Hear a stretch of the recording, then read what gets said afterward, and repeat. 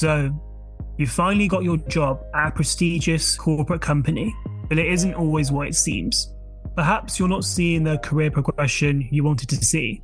Perhaps you're dealing with microaggressions from your colleagues. And perhaps you're feeling alienated with no one in your company that looks like you, talks like you, or thinks like you. In our conversation with the Action for Race Equality team last episode, we briefly talked about the reality of gaining employment as a black man and what it might look like in the workplace. The team are taking steps to prevent discrimination and alienation within the workplace with their Inclusive Employers Toolkit. But still, according to New York-based think tank CoCool, almost half of black professionals in the UK are planning to leave their jobs in the near future, resenting the lack of fairness in their company's management. With the prospects of pursuing traditional careers looking dire to young black professionals, for some black men, success in their career means paving their own pathways. In this episode, I'll be talking to Simeon Quarrie, a creative, storyteller, and entrepreneur who has created a career forged on his own terms. After building a name for himself in the photography industry, where he became Canon's first black ambassador, Simeon is using his creative eye and passion for storytelling to take on the world of training with his company, Vivida. So in this conversation, I want to hear about Simeon's experience carving out a career that is uniquely his own. Welcome to the podcast, Simeon. You've had quite a varied and extensive career. So I want to start this by asking you to give us a bit of an introduction to who you are. Can you tell us a bit about yourself and what exactly you do? I am a creative at heart. So I'm an idea person that I love to bring ideas, to life. I've done that in a number of ways. My career's has pivoted and changed over the years. I started off as a wedding photographer and filmmaker. Actually, a bit before that, I actually was involved in building out a .com organization, a .com business back in the 1999, back in the day. Then became a wedding photographer and filmmaker when there was the crash. And gradually, from a creative perspective, I ended up growing what we were doing from working in weddings under my team Vivida, growing and repositioning that team so that we were doing storytelling and creativity for large organizations. And then now, rather than being a team of creatives that get told by organizations what to create, we now have decided we want to do storytelling and we want to create stories that change the way people see culture. We want to change the way people understand certain subjects. And to do that, we will work with large organizations who have got thousands of employees who would maybe be bored by the subject. And the subject might be to do with diversity and inclusion. What's the lived experience like for a black man or for someone who comes from black heritage? Another example of a subject might be cybersecurity. How can we bring that subject to life? And then we use all types of forms of creativity to do that, from virtual reality through to creating interactive, immersive escape rooms as well that organizations go through. And your love for storytelling, where's that come from? Is there anything in particular that's initiated that? I think I was, like many, was brought up as in a religious household. And, you naturally get given stories that then start to shape the way you think. Yeah, of course. Rightly, wrongly, just that's down to your own opinion. But we have a appreciation for the power of stories.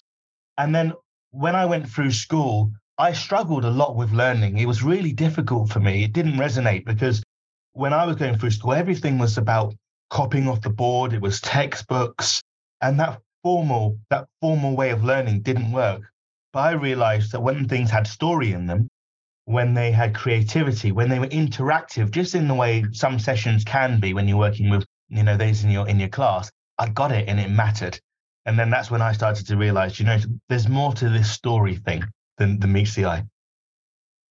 So this love for storytelling, then, how does that go from having that passion and drive from a young age and then navigating that into a career? How would you make that transition? That's a really good question.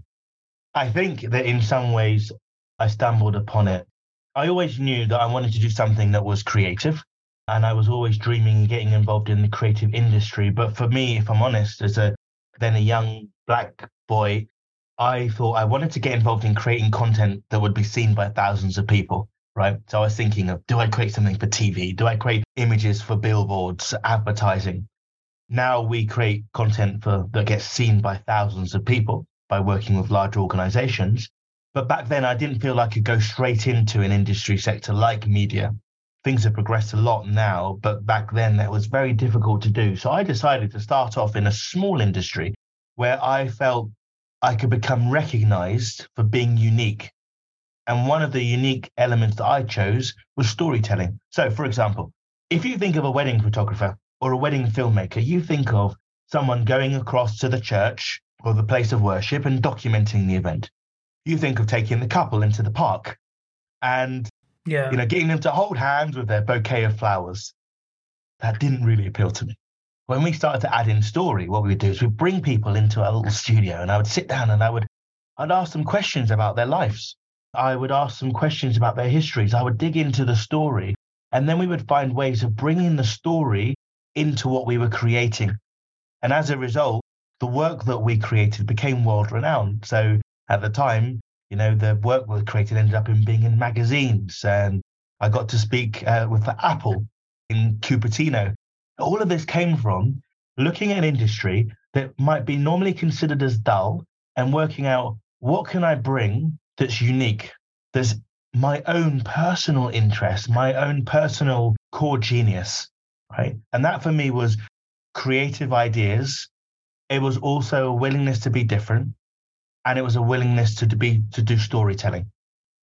Bring that into an industry that's typically maybe dull and boring, and all of a sudden you become recognized more than anybody else because what you're delivering is different. And so that's where I started to realize that rather than me being different, I used to look at that as being, I wish I was like everybody else. I wish I fit in. For me, I was the only black kid in school, right? So you go, oh, I wish. But I started to realize that everyone knew my name, and they knew my name because I was different. And so I started to then reframe being different as being something that's hugely positive and that can actually be a tool that can be leveraged for good.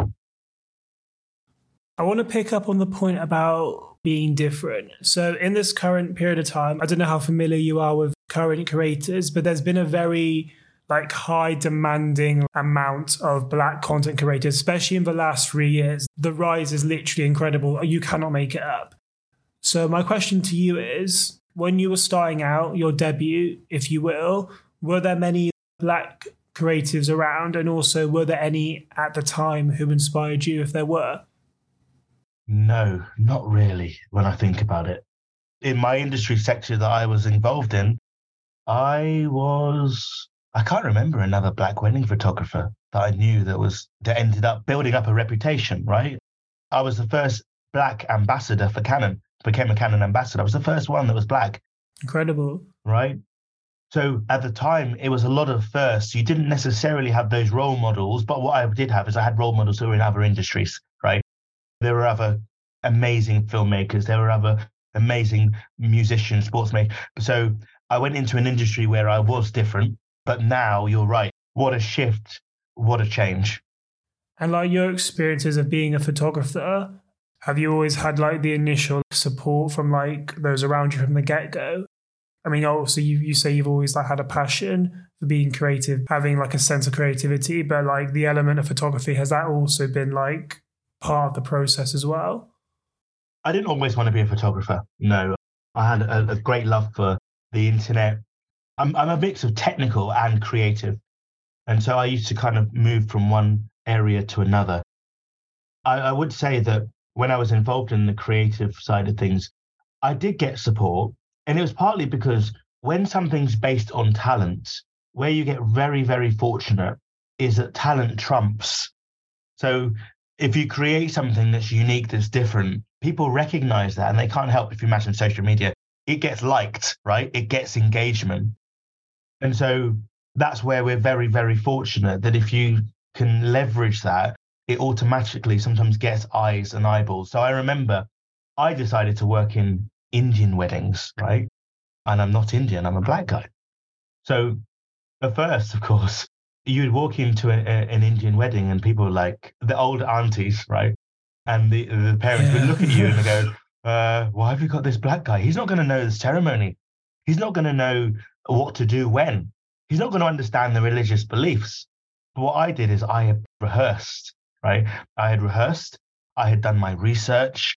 I had combed the internet. And so I knew that everyone was watching me, right? So, these weddings are big. So they have 400 people. So you have 400 people going, is the black guy going to get it wrong? Is he going to miss the shot because he doesn't know what's happening? And so I realized that having all of those eyeballs on me became really useful, because then I was one of the people. Then when I did the right thing at the right time, they were like, he gets it. He knows. How does he know? And then people would be running up to me to talk. Then they've called me the honorary Indian, for example. The other thing that would happen is when I put my work out online, it was so unique and different, partly because of my difference, but merged with a unique sector, that got eyeballs and got written about. So it was a pattern that has been a partly chosen pathway and pattern that I've decided to use where I can, as I've got older and traversed different industry sectors. It's almost like a superpower in a sense. I can't imagine like the empowerment and like how refreshing it must feel to be able to go into a space and like to literally, let's be honest, dominate it, and then to challenge all the people who thought, oh, hang on, this man knows what he's doing. He knows his stuff. That must be a real wholesome moment. I don't know if wholesome is the right word, but like a really fulfilling moment, It is, because I think that, look, we're doing a lot of work at the moment that digs into the negative side of the lived experience that we might have, if you have Black heritage. And we're doing that with large organizations. And so we have that, right? We have this background noise, this distraction, this sometimes having to work, we might say, twice as hard, right? Because not only do you need to do the job you need to do, but you also need to make sure that you are seen to have the credibility in a particular area, right? So we have that. So when you find that element of superpower and you feel like that you get that moment of a little bit of validation, it becomes really, really useful, really important. I mean, I think for me, it was important. You're going a little bit personal here. Having a heritage that's West Indian, and my parents were quite strict with me, because my dad and mum, their parents were really, really strict with them. And so when I wasn't great at school, naturally that resulted in, it was vocal, right? You're not doing well, Simeon. You're underperforming. And you can imagine, get on, get on with your schoolwork. You need to do your times tables for X number of hours. Like, it was hard. It was like a boot camp at times, because I was underperforming, but it's because school didn't work for me the way I needed it to work. So I struggled, like many young people do, to get the validation that maybe they want from their parents. Sometimes it's just because the culture and the way of upbringing, that vocal arm around the shoulders go, yeah, you got this, son, may not naturally always be there. So I managed to get that from work. So I ended up really leaning into that, trying to get people to go, look, the same way I would go to my parents and go, look what I've done. And it might have been 6 out of 10 and I'm happy, but my family's like, no, that's not good enough. And eventually that becomes a drawing. And it was like, look what I've done to this drawing. Look at this creative piece. And my parents are like, very good, but you need to be focusing on those core skills, the maths, the sciences, the Englishes. So then when I started to get that from work, it was that warm, wholesome validation you spoke about that I really needed, that fed the soul. Yeah. Also became a bit of an issue, right? Because I have to recognize that also can be a weakness. My need for that validation can mean that what I do is I over deliver, because I need that. I want that pat on the back to go, well done, look what you've done. Look how good that is. And so I have to look at my own psychology that I had as a child and then growing up, understand where it's a strength, but also understand when it could be used as a weakness. So you mentioned about your upbringing and how your parents would be strict at times due to certain circumstances. I completely relate. I'm from a Caribbean family, and my parents are the kindest people ever. But when it comes to messing up with school, you don't want to know. It's not pretty. But that's rooted from like my grandparents, and that's back from the Caribbean, where they're like, even like unimaginable. I can't even imagine what my parents had to do, had to go through. But You can imagine why, right? Because as it's a the people, pressure. It's the pressure of having to like navigate and to like, you have to, what is it they say for black people? You have to work 10 times harder to be seen and heard in the same room. So I think a lot of it can be rooted in like, we're not doing this for like, to be horrible. It's more like we need you to work harder and we need you to perform harder so that you can be as respected and seen as much as your counterparts. You're 100% right. You're 100% right. And in some ways, that drive, that what happened to me as a young kid and the extra strictness, look what it did. It did create that momentum and that drive that my parents were needing to create. It did fuel me.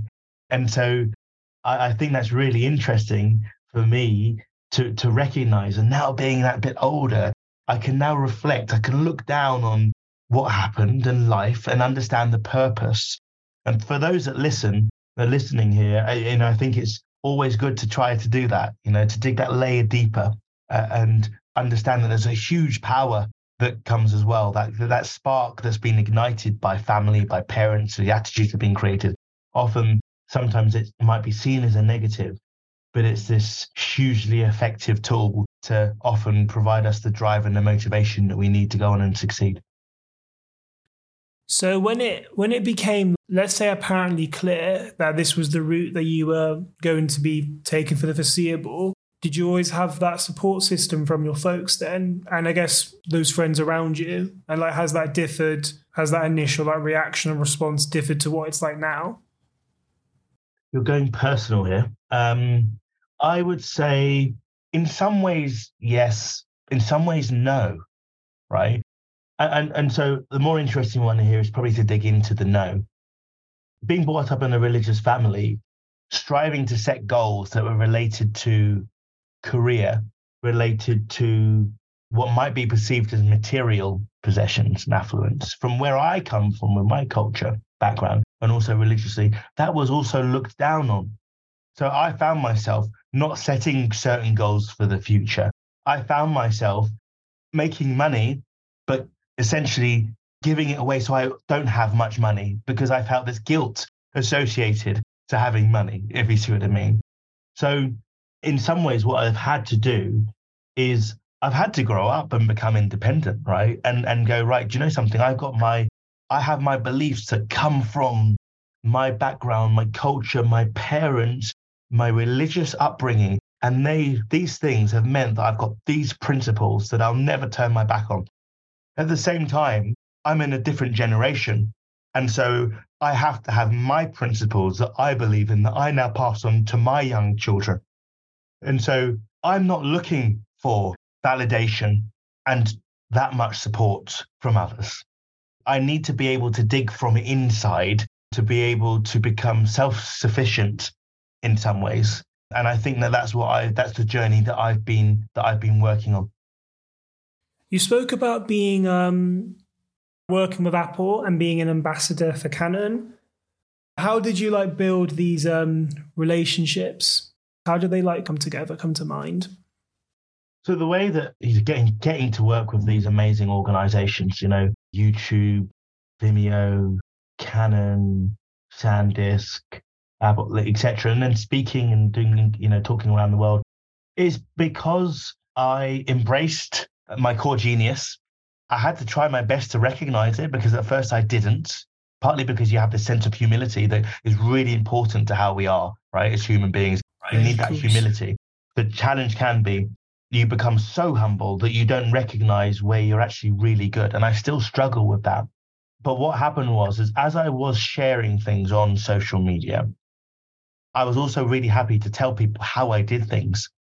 So we create, and rather than keeping it to myself, I'll go, hey, this is what we've just done, but this is the process that we followed to get there.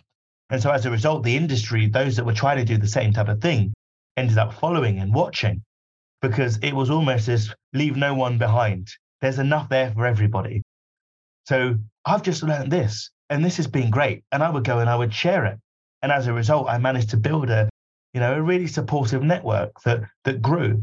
And then those value sets that you have, they end up aligning with the value sets of organizations. And so they come knocking. You don't expect it. For me, when Canon came knocking, I remember the day, actually. First, it was an email to say, can I come round to the studio? Yes. Then they came round, Sav came round, and she sat down in the studio. And I was like, how are you even here? I use Canon cameras, but how are you here? He said, let me tell you, every Tuesday and Thursday, you drop a new video of Vivida's work and you drop some new photography of what you've just done.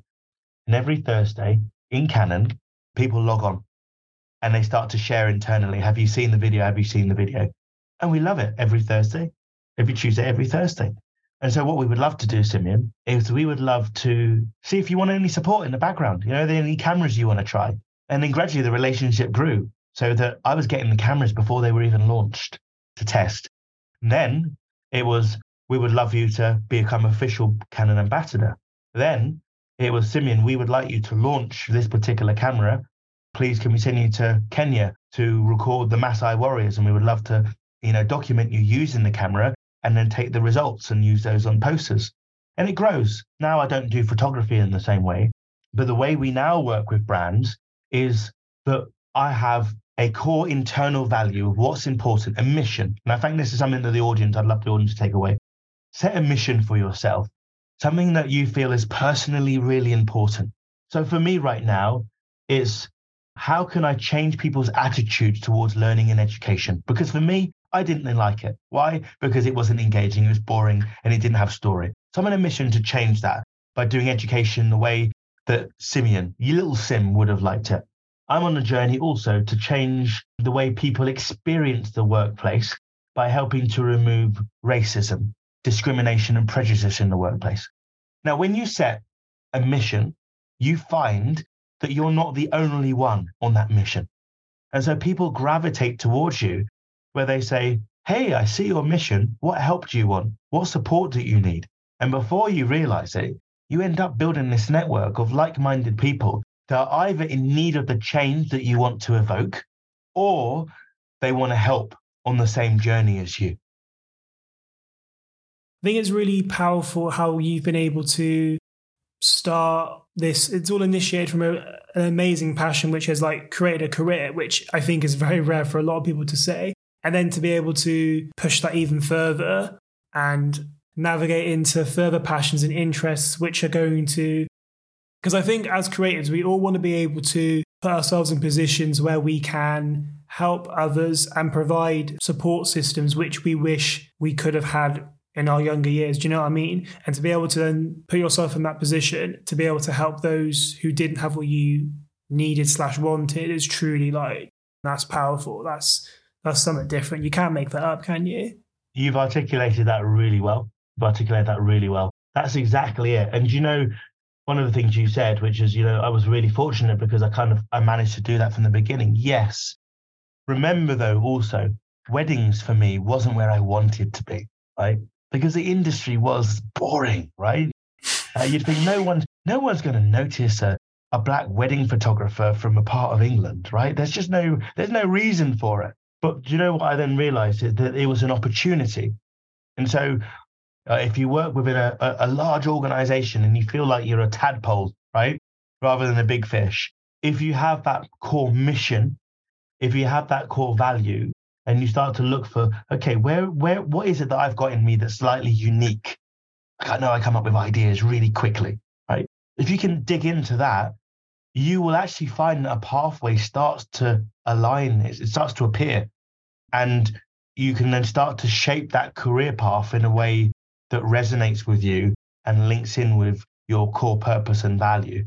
But you need to kind of do that a little bit of self-reflecting first and turn that environment that you're in that you don't love, you almost gamify it for yourself so that it provides you that dopamine and endorphin hit when you need it because you've gamified the process. You've made that working environment a place that you can love.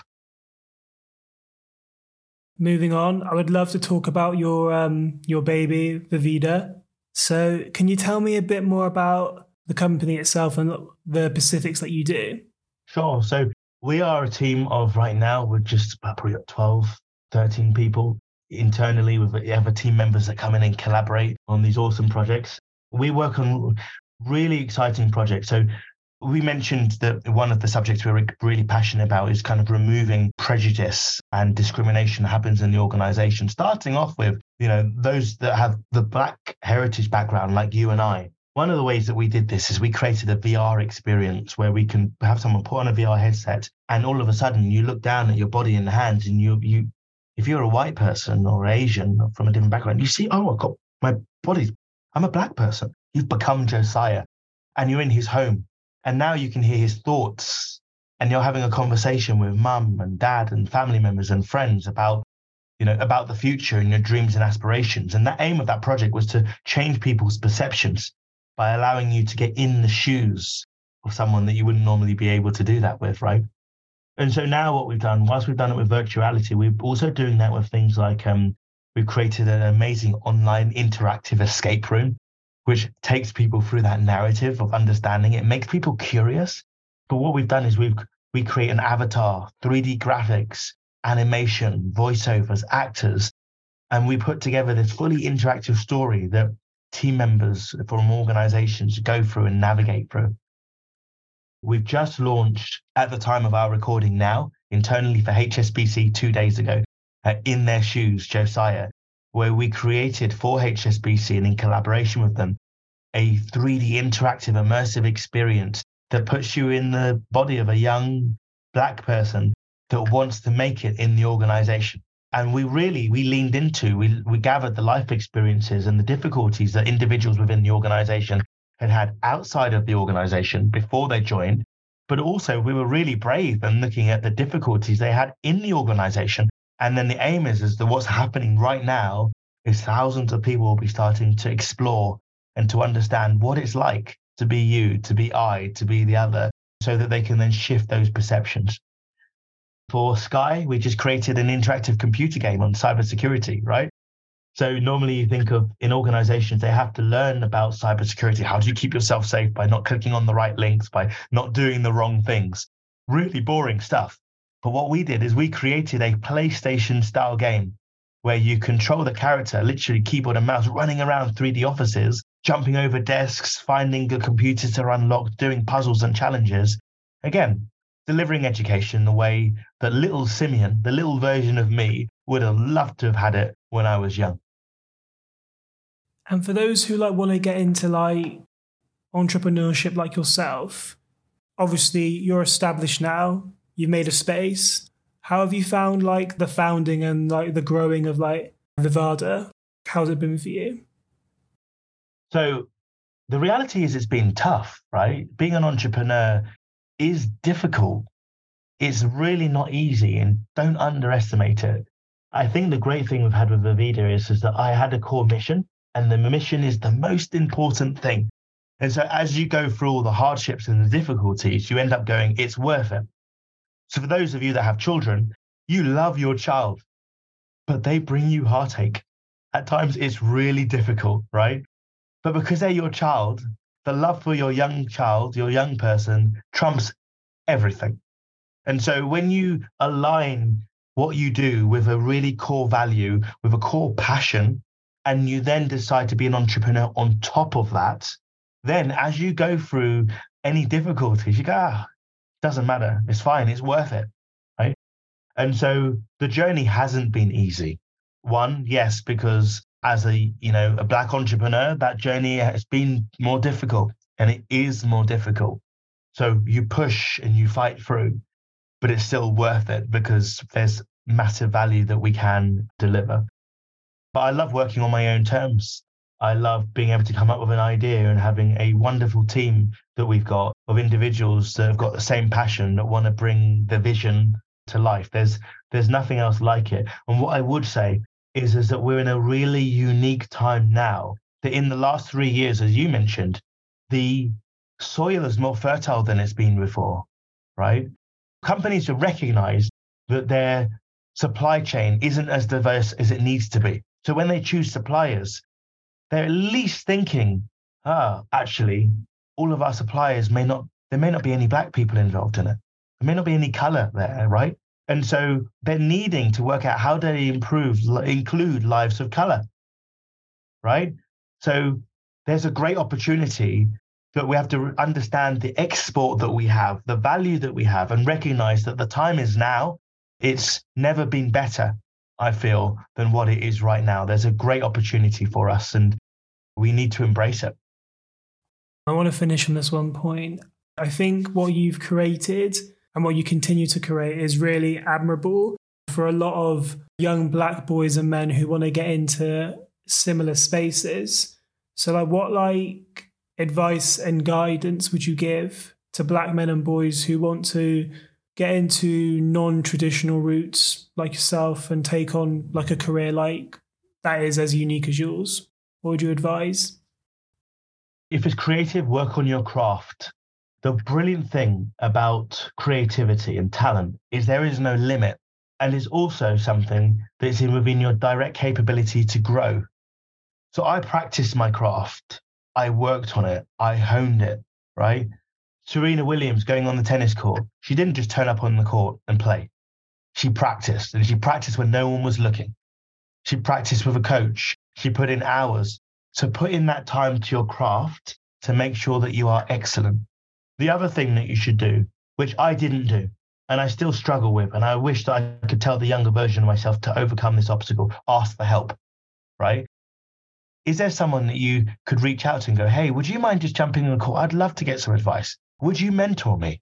You're ahead of me. Would you mentor me? Would you just jump on a call once a month, every 2 months? Every person that asks out of me, I say yes, right? And so why didn't I do that? And don't be afraid of the rejection. Because often that's the fears. You might ask and they might go, no, that's fine. That skill set of accepting rejection is really key, right? But ask for help. And, I started particularly through COVID when Vivida had to pivot and change because we were doing virtual reality. And all of a sudden, no companies wanted to put VR headsets on because no one was in the offices and they couldn't cross-contaminate by having one headset go on 50 people. And I was panicking, thinking my business is going to fold within 6 months.